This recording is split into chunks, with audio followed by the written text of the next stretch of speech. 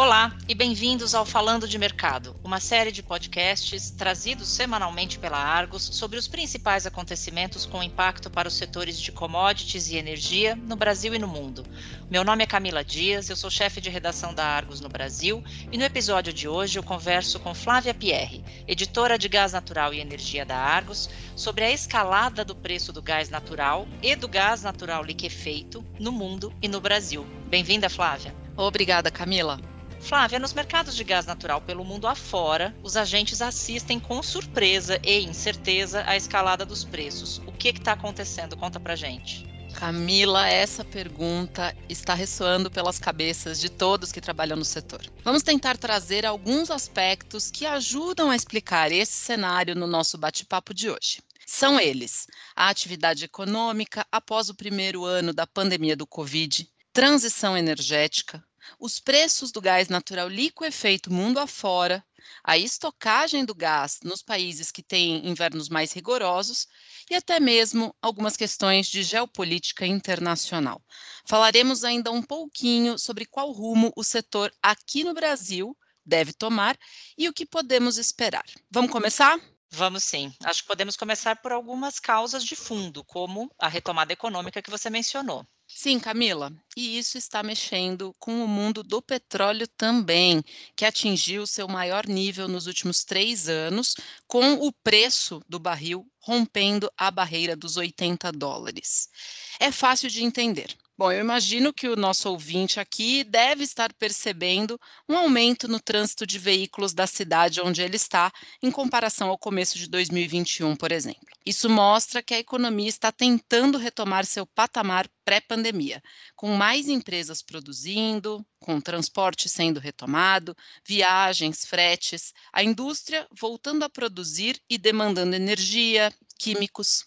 Tudo isso faz o mundo do petróleo girar e, com ele, o gás natural vem junto. Parece ótimo, retomada da economia, mais petróleo e mais energia. Porém, assim como todo o mundo reduziu o ritmo com a chegada da pandemia em 2020, a indústria do petróleo e do gás natural também teve de colocar o pé no freio. Com isso, os investimentos que estavam sendo feitos em novas plataformas de exploração e produção de óleo e gás ou em estruturas auxiliares também foram prejudicados ao redor do mundo. E agora que precisamos retomar, esses investimentos também estão atrasados, né? Exatamente. Isso acabou por frustrar a oferta que era esperada desses combustíveis, e agora estamos vendo que a oferta está tendo um pouco de dificuldade de manter o ritmo que a demanda está pedindo, nas fábricas, nas ruas, nos escritórios e nas nossas casas.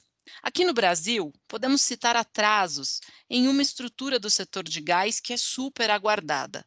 A Rota 3 do pré-sal, um gasoduto que poderá escoar até 18 milhões de metros cúbicos ao dia. Ela era aguardada para 2020, quando deveria ser inaugurado esse gasoduto, mas houve atrasos e agora ele deve entrar em operação ainda em testes e com capacidade parcial somente no primeiro semestre de 2022. Além disso, alguns campos exploratórios de gás que utilizarão esses dutos para escoar a produção também ficaram atrasados com a pandemia. E agora as empresas estão correndo contra o relógio para entrarem em produção. A produção do GNL, o gás natural liquefeito, também ficou abaixo do esperado neste ano, com algumas paradas de produção não planejadas e a necessidade de fazer manutenção em terminais de GNL que haviam sido postergadas em 2020 devido à pandemia do Covid-19. E isso não é só no Brasil, é no mundo inteiro, Camila. E a questão climática, Flávia, como que ela tem relação com esse aumento dos preços do gás natural e do GNL também? Conjunturalmente, temos eventos climáticos extremos ou inesperados em diversas partes do mundo ocorrendo ao mesmo tempo. Por exemplo, no primeiro trimestre de 2021, o leste da Ásia e áreas nos Estados Unidos passaram por frentes frias que demandaram um consumo maior do que o esperado dos estoques de gás natural para a calefação.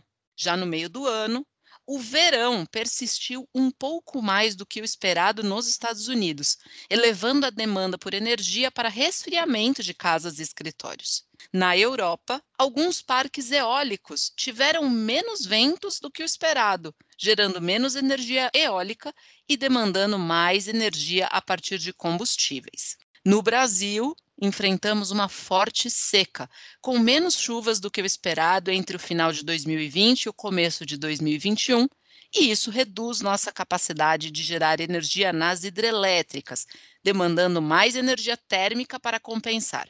Na África do Sul, também foram registradas secas intensas. Mas, além disso, temos os fatores de maior prazo. Será que a mudança climática global está influenciando essas variações climáticas inesperadas pelos planejadores energéticos do mundo todo? No Brasil, órgãos que observam e estudam o clima, como o Instituto Nacional de Meteorologia, o IMET, avaliam que na última década o regime de chuvas no Brasil está se alterando. A Agência Nacional de Águas e Saneamento Básico, a ANA, também já relatou em seus estudos que vamos ver cada vez mais a ocorrência de eventos climáticos extremos, sejam secas ou inundações.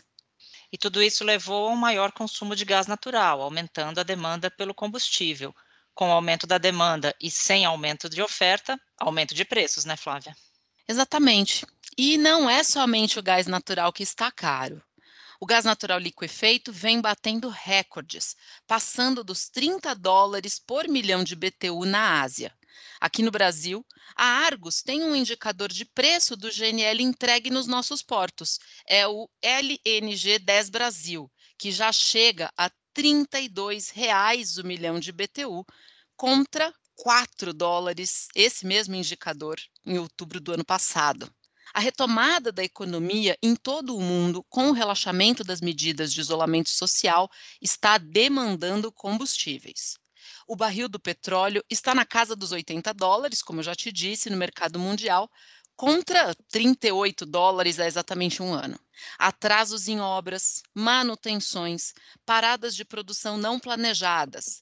Tudo isso reduziu a oferta de combustíveis ao longo da pandemia. E do outro lado, com o relaxamento do isolamento, as economias correm atrás do prejuízo para tentar voltar a produzir o que ficou represado, e isso demanda energia. No Brasil, vamos no mesmo sentido. Com o petróleo mais caro, seus refinados também sobem, e é aí que vemos o gás de cozinha, o GLP, que é produzido a partir do petróleo, em sua maioria no Brasil, e a gasolina também estão ficando mais caros. Flávia, e a transição energética global? A redução de combustíveis mais poluentes nas matrizes energéticas, isso está elevando os preços? Camila, é inevitável que se inicie um debate sobre o peso que a transição energética possa estar tendo na subida dos preços dos energéticos ao redor do planeta. E devemos travar esse debate de forma neutra. Obviamente, é preciso que países e empresas se comprometam com a transição para 100% de suas fontes energéticas limpas, não fósseis. Isso é necessário, pois a temperatura do planeta vai subir mais de 1,5 graus se não atingirmos o chamado net zero, ou seja, a compensação total de todas as emissões de gases do efeito estufa até 2050, segundo dados da Agência Internacional de Energia. Como a transição energética ocorre?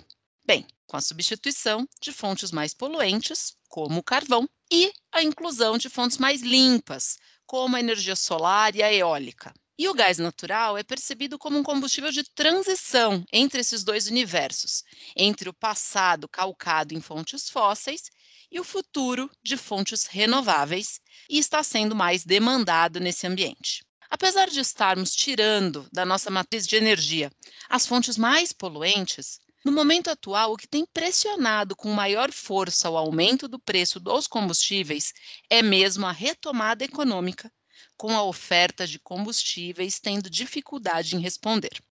O diretor executivo da Agência Internacional de Energia, o Fatih, fez questão de deixar isso bem explícito em um comunicado recente feito pela entidade. Ele disse: os aumentos recentes nos preços globais do gás natural são resultados de fatores múltiplos e é impreciso e errôneo colocar a responsabilidade na porta da transição para a energia limpa. Um agente independente, a Oxford Institute for Energy Studies, também foi pelo mesmo caminho em recente estudo sobre o preço do gás. A entidade fez uma análise sobre o mercado europeu, mas que vale a pena olharmos, pois acaba influenciando o mundo todo e o Brasil junto. Segundo a entidade, na Europa, a oferta de gás em um ano se reduziu em quase 50 bilhões de pés cúbicos, ou algo em torno de 16 bilhões de metros cúbicos, se compararmos o volume do mercado em 2019, antes da pandemia, com o volume de 2021. Isso inclui a restrição de receber GNL, inclui a restrição de fornecimento por gasodutos da Rússia e ainda a redução da produção do próprio gás. Para compensar isso, os países europeus têm consumido seus estoques de gás nos últimos meses, em um período em que geralmente o estoque é recomposto, pois é verão no hemisfério norte. Os pesquisadores de Oxford lembram que esse volume é quase 10% da demanda europeia de gás, o que justifica um aumento tão forte no preço. Segundo a United States Energy Information Administration, os estoques de gás estão 16% abaixo da média de 5 anos nos países europeus. A Áustria é o país com a pior situação, com estoques 38% abaixo da média de 5 anos. Similarmente, nos Estados Unidos, também os estoques estão abaixo da média para o período do ano, quando se estoca gás, em 12%. Flávia, pelo cenário que você está mostrando, não me parece que temos uma percepção de que os preços do gás vão baixar logo, então. É isso? Camila, com a transição energética, inevitavelmente estamos retirando parte da nossa oferta de energéticos, aqueles mais poluentes. Os planejadores energéticos de todo o mundo terão de ser rápidos em substituir essa energia por outra, limpa e ainda acrescentando segurança à matriz energética. Para incluir novas fontes, como o hidrogênio, teremos custos altos até atingirmos tecnologia mais barata. No mundo do gás, sabemos que preços muito baixos, como o que se via no passado, viraram história e que agora gás e GNL terão outro patamar de preço por alguns anos, enquanto a oferta não conseguir acompanhar a demanda. No caso do Brasil, a promessa do terceiro gasoduto escoando gás do pré-sal anima muitos, com 18 milhões de metros cúbicos novos chegando no mercado. Mas, como esse gasoduto já entra em operação com atraso, pode ser que essa oferta acabe fazendo pouca diferença no total e que continuemos precisando de bastante gás liquefeito importado, o que está caro. E se formos olhar o apetite do empreendedor no Brasil, vemos que a expansão da oferta do gás está se dando mais pelo liquefeito, pelo GNL, do que pelo gás natural, já que há, ao menos, 4 projetos de novos terminais em discussão no país. E é claro, fatores climáticos vão ter um papel importante nisso tudo. Invernos menos rigorosos no hemisfério norte e verões mais amenos, tanto lá quanto aqui no hemisfério sul, podem fazer a diferença entre um reequilíbrio dos balanços globais de gás e a entrada dos próximos anos com oferta apertada, o que levantaria os preços.